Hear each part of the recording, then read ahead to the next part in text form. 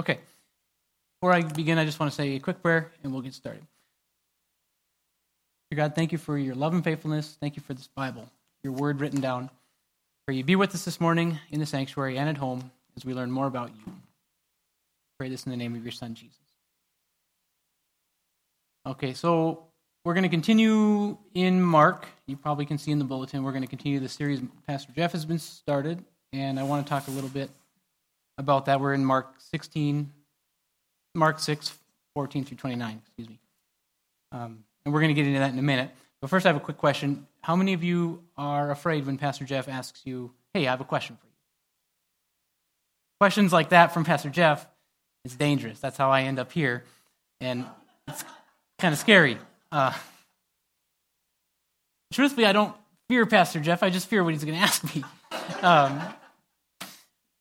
Other times, though, I am afraid of like what people say or what I think they're going to say to me. And I can let my fear control what I do or what I'm going to say. And so I want to talk about that a little bit. You guys, maybe you know this, maybe you don't. You guys know what I absolutely love. And if you're thinking worship, that's right. Welcome back. I'm glad you decided to come back. I preached our worship a few months ago, and it was great. In addition to worship, I love to play video games, and I like action games, adventure games, single player games, shooters, RPGs. I love games. I love to play video games. But there was a time in my life when I let my fear of other people control what games I wanted to play. So there was this, back in grade school, I was a little kid, me and my best friend, we played this game called Pokemon Gold. And it was my favorite game ever. But at school, it wasn't popular. And so I remember thinking I would get made fun of if I played this game. So I would never bring this game to school. I would hide it. I would pretend I didn't like Pokemon because I wanted to be cool. And so I wouldn't play the game I liked because I was afraid of other people. Today, that doesn't actually faze me as much. I'll play any game that I like. I'm happy to play it. Have you guys heard of Minecraft? It's awesome. You should try playing it.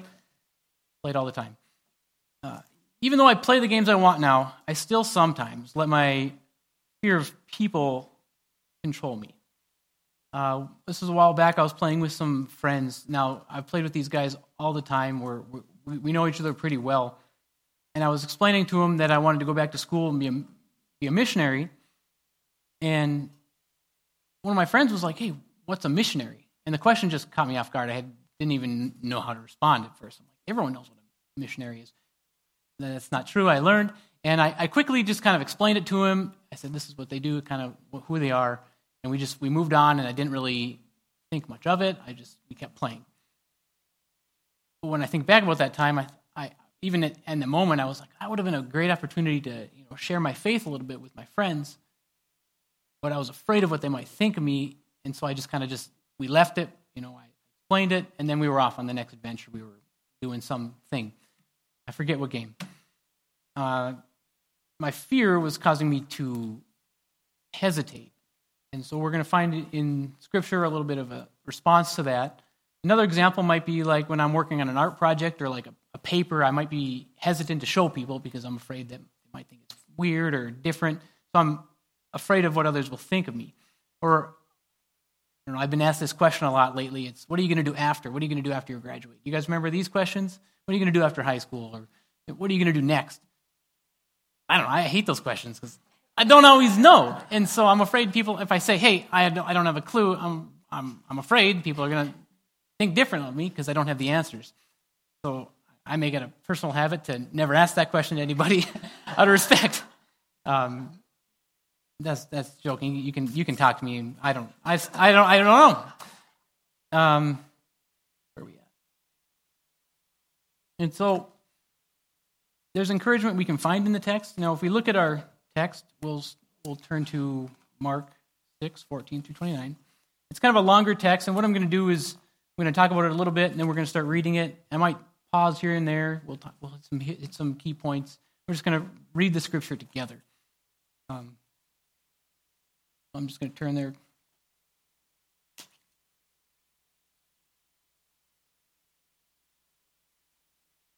This story, it's in my Bible, the title is, the section of the scripture, the pericope is called The Death of John the Baptist, or John the Baptist Beheaded specifically. Got slides, thank you, Jacob.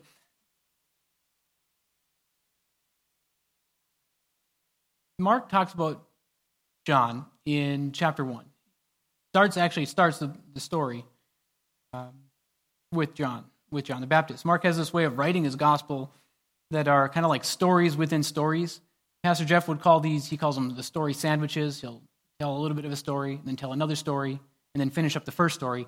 And one thing I learned at Trinity Bible College, by the way, Trinity Bible College is awesome. If you want a solid biblical education, go there, send your kids there. Okay, I'm done. At Bible College, though, we learned what's called framework stories. And framework stories are a story within a story. One of the most popular or famous ones is 101 Arabian Nights, where this gal, she's telling a story to the king, and within that story, she tells a number of other stories. It goes on forever. 101 nights of stories. It's a popular literary device. And so when I looked at Mark, the first thing I thought was, this is a story in a story. To summarize Mark, just to catch us up to speed, starts with John. He baptizes people. Then he baptizes Jesus. Mark casually, he says John gets arrested. But then the whole point of this Gospel of Mark is Jesus. So he just talks about Jesus. We hear about how Jesus drives out demons. He speaks in parables. What does he say? He heals the sick. He does all these things, and then in Mark 6, we get back to King. We go to King Herod, and King Herod's hearing about all these things Jesus is doing, and Herod is like, "Oh, that's John. That's the man I killed. He's raised from the dead." You remember John back from chapter 1, verse 14? Well, yeah, he's back. Oh, by the way, he's also dead. Let's hear the story of his death. That's kind of how Mark is like setting this whole thing up. So let's go to our text. We'll start in verse 14. It says, King Herod heard about it. Again, this is the things of Jesus, the work of Jesus and his disciples, because Jesus' name had become well known. Some said, John the Baptist has been raised from the dead, and that's why miraculous powers are at work in him. But others said he's Elijah. Still, others said he's a prophet, like one of the prophets from long ago. Now, when Herod heard of it, again, he said, John, the one I beheaded, has been raised. For Herod himself had given orders to arrest John and chain him in prison on account of Herodias, his brother Philip's wife, because he'd married her. And John had been telling Herod, it's not lawful for you to have your brother's wife. And some of the commentaries I was reading, it was saying perhaps Herod, because of his guilt for killing this man John, he was happy and he quick to assign John's name to Jesus. That would just make all things work out. So John is dead, but Herod was guilty and felt bad about this killing, and we'll read why. But Herod was quick to say, "Oh, that's just John raised from the dead." We know that's not the case, but the attitude, the mindset of Herod is he's quick to assign Jesus' works to John. And another thing I want to mention about this man Herod is when John says it's not lawful for you to have your brother's wife, my immediate thought went to the text in Deuteronomy 25, 5 through 10. God's given the Israelites all the rules. And actually, God commands the Israelites, he says, you're supposed to, if man and woman are married, the one guy dies and the woman's a widow, it's the responsibility of the brother to marry the gal and have a child. And that's in reference to preserving the family line and the property throughout the family. And also to take care of the widow, because in that culture, the son would take care of the wife, the widow. Now, that's immediately what I thought about, and so I thought, why is John saying this is bad? Because the Bible tells us them to do that. But in Herod's case, it's not accurate at all. What I think maybe John was referencing would have been more close to Leviticus 20:21. And that verse says, if a man marries his brother's wife, it's an act of impurity, and he's dishonored his brother. They'll be childless. And so that's exactly what Herod did, actually. And did you know, it kind of just scratches the surface. Herod and his whole family, there's a lot written about them. A little bit of it's in the Bible. But if you look at that family, if you look at Herod, his dad, was Herod the Great. And actually, Herod the Great is the man who, it's not mentioned.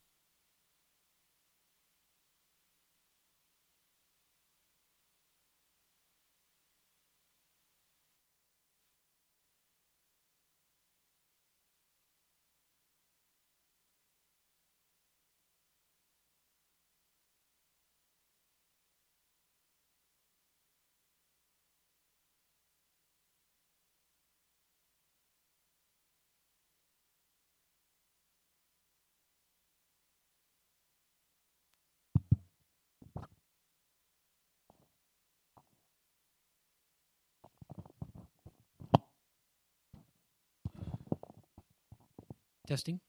Okay. So I don't know where you guys could hear, but I was saying that Herod, from our text, his father Herod the Great, is the one who schemed to kill all the babies, trying to kill Jesus before he grew up, because Herod the Great was afraid that Jesus would be a threat to his throne. So that's Herod's father. Now, Herod, from our text, he married his brother Philip's wife, and Philip isn't dead. He just took his wife. Now, Herod's first wife, the one he left to marry Herodias, she was actually the daughter of a king. And so it's not mentioned in the Bible, but history tells us that when he left that gal, it actually resulted in a war with her father and Herod. Because, I mean, if you ditch the daughter of a king, I'm sure that king's going to have words with you, to say the least. Herod, that's just to say, Herod is kind of a messed up guy. And actually his wife, the gal he married now, Herodias, history tells us is actually his niece. So it's all sorts of messed up. And that's what John's talking. He's talking against these things. And like I said, so John is speaking out against that. And the reference we have, I believe he's referring to Leviticus 20:21. So that maybe is our first point this morning. You need to know the Bible. If you're going to speak to someone, speak truth to them, and call them to repent, you need to know what's in this. If you're hanging out with me on Wednesday nights, you know that I've been trying to tell you guys, read this Bible. Know what's in it, because you're going to be able to use this to back up your words. If you're just speaking to someone and you don't know what's in this book, your words are just going to fall flat. It's the truth in this book that's going to reach someone's heart. And John knew that. And so when he was calling people to repent, he knew what was in this. He knew what was in the scriptures in the Old Testament in order to give validation to what he was speaking. The Herodian family, they certainly needed someone like John to bring truth and a calling to repentance in their lives. I believe that John was exactly where he needed to be. He was in prison, but he had a voice he had an influence on these people. So if we look back at the text, we'll start at verse 19. Herodias held a grudge against him and wanted to kill him, but she couldn't, because Herod feared John and protected him. Knowing he was a righteous and holy man, when Herod heard him, he would be very perplexed, and yet he liked to listen to him. And so if we look at that, Herod was afraid. He was afraid of John. He couldn't have him killed, but his wife was very upset about the things John was saying, so there's a little bit of a tension there. And the word perplexed, if we look at that, that Greek word is aporeo, and that means to be without resources, to be embarrassed, or to be in doubt. Now, I believe that John is speaking to Herod. Herod likes to listen to him, but he's not necessarily like grasping what he's saying. But I think that's the stirring of truth of the Holy Spirit stirring in Herod's heart. Herod might not be accepting it, but he knows there's something in those words that John's speaking to him. Now, back to verse 21. An opportune time came on his birthday when Herod gave a banquet for his nobles, the military commanders, and the leading men of Galilee. When Herodias' own daughter came in and she danced, she pleased Herod and his guests. The king said to the girl, "Ask me whatever you want, and I'll give it to you." Another side note, Herod's daughter, her name isn't mentioned in the text, but we know from history her name is, I'm sorry, this might be the wrong pronunciation, Salome. So that's Herodias' daughter. She's dancing. And at the time, Jewish women never danced with men. It was always a separate thing. Men danced with men, women danced with women. And a dancer at Herod's court would have usually been a prostitute. And the fact that this dancer, Salome, was actually Herodias' daughter, the fact that she's dancing, it shows what little more character that she has, and the whole family. They need John to speak to them. Again, we see John is exactly where he needs to be, speaking life to this family. We continue in the text, we can see verse 23. He promised her with an oath, "Whatever you ask me, I'll give it to you, up to half my kingdom." She went out and said to her mother, "What should I ask for?" "John the Baptist's head," she said. And at once she hurried to the king and said, "I want you to give me John the Baptist's head on a platter, immediately." Although the king was deeply distressed because of his oaths and the guests, he didn't want to refuse her. These influential people, these leading men, the kings, the nobles, the military commanders, Herod didn't want to look bad in front of them. He didn't want to look weak. And this pride, his saving of his face, these things allowed John to die. It was Herod's pride, essentially. The king, immediately, he sends for an executioner and commander to bring him John's head. So he went and beheaded him in prison. In 28, he says he brought the head on a platter and gave it to the girl, and the girl gave it to her mother. When John's disciples heard about it, they came and removed his corpse and placed it in a tomb. So that's the story of John. He's beheaded because Jesus' name is becoming known. Herod hears of it, and then it gives us the story of John. Now, there's a few similarities between Jesus and John, just a little bit of maybe foreshadowing. The laying of a body in a tomb, that's eventually going to happen to Jesus, if we continue reading. There's a few other similarities. Mark in his gospel, he's very brief. That's kind of his style. He just goes to the next thing. And he doesn't actually mention how, if you continue to read, there's an interaction with Herod that Jesus has. Jesus and John both get an interaction with Herod. At different times, they're held captive by Herod, who has a personal audience with them. So Herod he gets to hang out with John, he gets to hang out with Jesus. Herod is he's getting influenced by these people. We see in the Gospel of Luke, Herod is excited to see Jesus. Herod wants to see Jesus. He wants to see some signs happening. You can see that reference in Luke 23:8. Herod's interested in John's words, and both Jesus and John are killed at the hands of Roman soldiers. And at their deaths, both are laid into tombs by their disciples. Herod is in the presence of two great men, but he fails to repent each time. So that's it, the tale of John's death. That's our text. It's told, this is a story it's told in a brief pause from the main story of Jesus' life in Mark's gospel.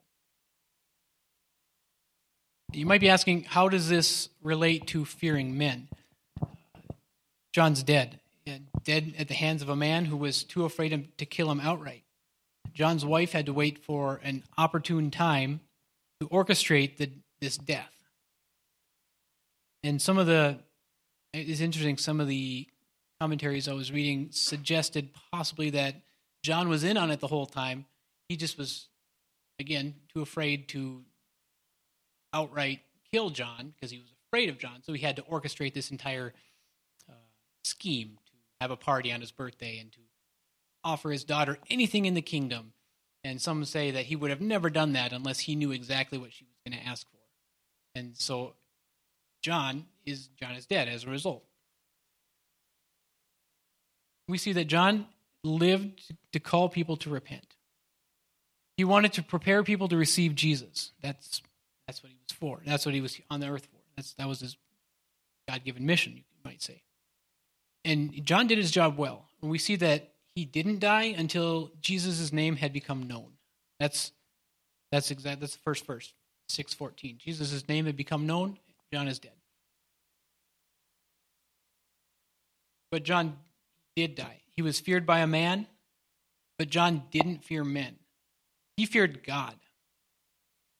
He spoke truth to whoever needed to hear it. He wasn't afraid of what Herod would do. He wasn't afraid of Herodias. He denounced their marriage and he went to jail for it, but that didn't stop him because he wasn't afraid of men. Herod was perplexed and at a loss. He was in doubt from the words of John. God had a plan for John. And I believe that God wanted him close to Herod, speaking truth to him, close to that family, close to the leadership of the time, to give them truth. John wasn't going to pull punches. Not many people would do that to a man in charge. Herod was the ruler of the land. There was probably a lot worse things than being put in jail that John could have suffered. Verse 20, it says that Herod liked to listen to him, even though John would call out his sins. John's whole thing was to call people to repent and be baptized. That's the beginning of Mark. That's what it says. You think he stopped just because he met Jesus in the river? No. I think he did that continually. And you can bet that's what he was saying to Herod and to anyone who would listen. We need to be more like John and fear God more than men.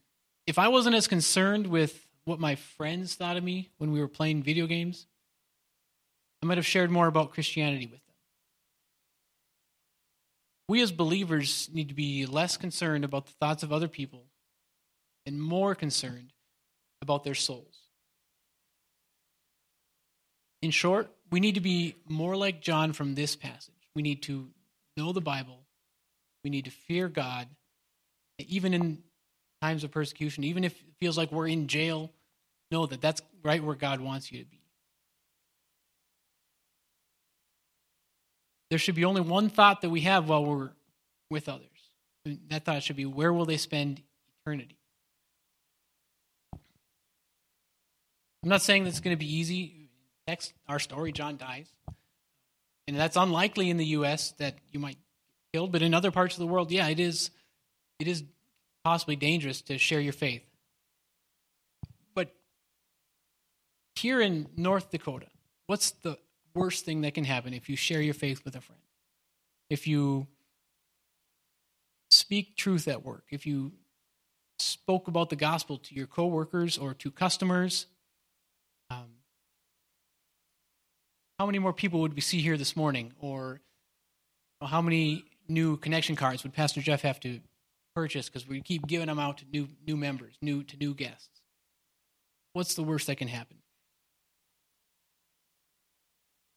If we were less concerned about the thoughts of others and more concerned about eternal souls, how many more people would we see this morning? I'm going to wrap things up, I guess. Of a short message. All men are sinners, and at their death, they'll have to give an account of their lives. Because of our sin, we're separated from God, and at our death, we're either going to spend eternity with God in His presence, or we'll be eternally separated from God. By believing in Jesus Christ and accepting Him as Lord of your life, you can be saved. Don't be afraid of what others think. Don't be afraid to share this truth. I think that it's more loving to give people this truth than it is to not say anything at all. And that's how John was operating. He knew people needed to hear his message because he knew what happened as a result of not speaking. So maybe you're sitting here today and you're afraid of people like Herod, like I was when I was playing video games. You've heard the truth, but you don't live it. You're fascinated by people like John, but maybe you don't believe. You like to hear about the things of God, but you haven't decided to follow Him. And if that's you, I'd encourage you today to make a choice to follow God. And I encourage all of us to speak life and truth to those around us. If you're already a believer, do you know the Bible well enough to tell others? Are you willing to maybe go to jail to tell others about your faith, to tell people in a loving way about Jesus? Don't stop speaking truth and life to those around you just because it might be hard. Don't waver, don't shy away from any opportunity to tell others about the gospel. After I'm going to close in prayer, and if you'd like to come forward to pray, the altars are going to be open. If you'd like someone to pray for you, I can pray for you, pray with you. You can do that. The altars will be open. I'm going to close in prayer. Would you bow your heads with me? Dear God, thank you for your love. Thank you for sending Jesus to this earth for us. Help us not to fear others, help us to have just a true reverent fear for you and a love for those around us, not a fear, a love that we want them to be with you in eternity. I pray, Lord, that we would be bold when opportunities arise, and that we would tell others about you, and we would leap at that chance. Help us to remember that you're in control, and you have a plan for our lives, no matter what happens. I pray that this church would grow with a desire to know you better every day, and we would share that knowledge with those around us. I pray for wisdom as we look for situations to bring life to others. Pray for your blessing on us this morning, and be with us this week, and draw us closer to you every day. Amen.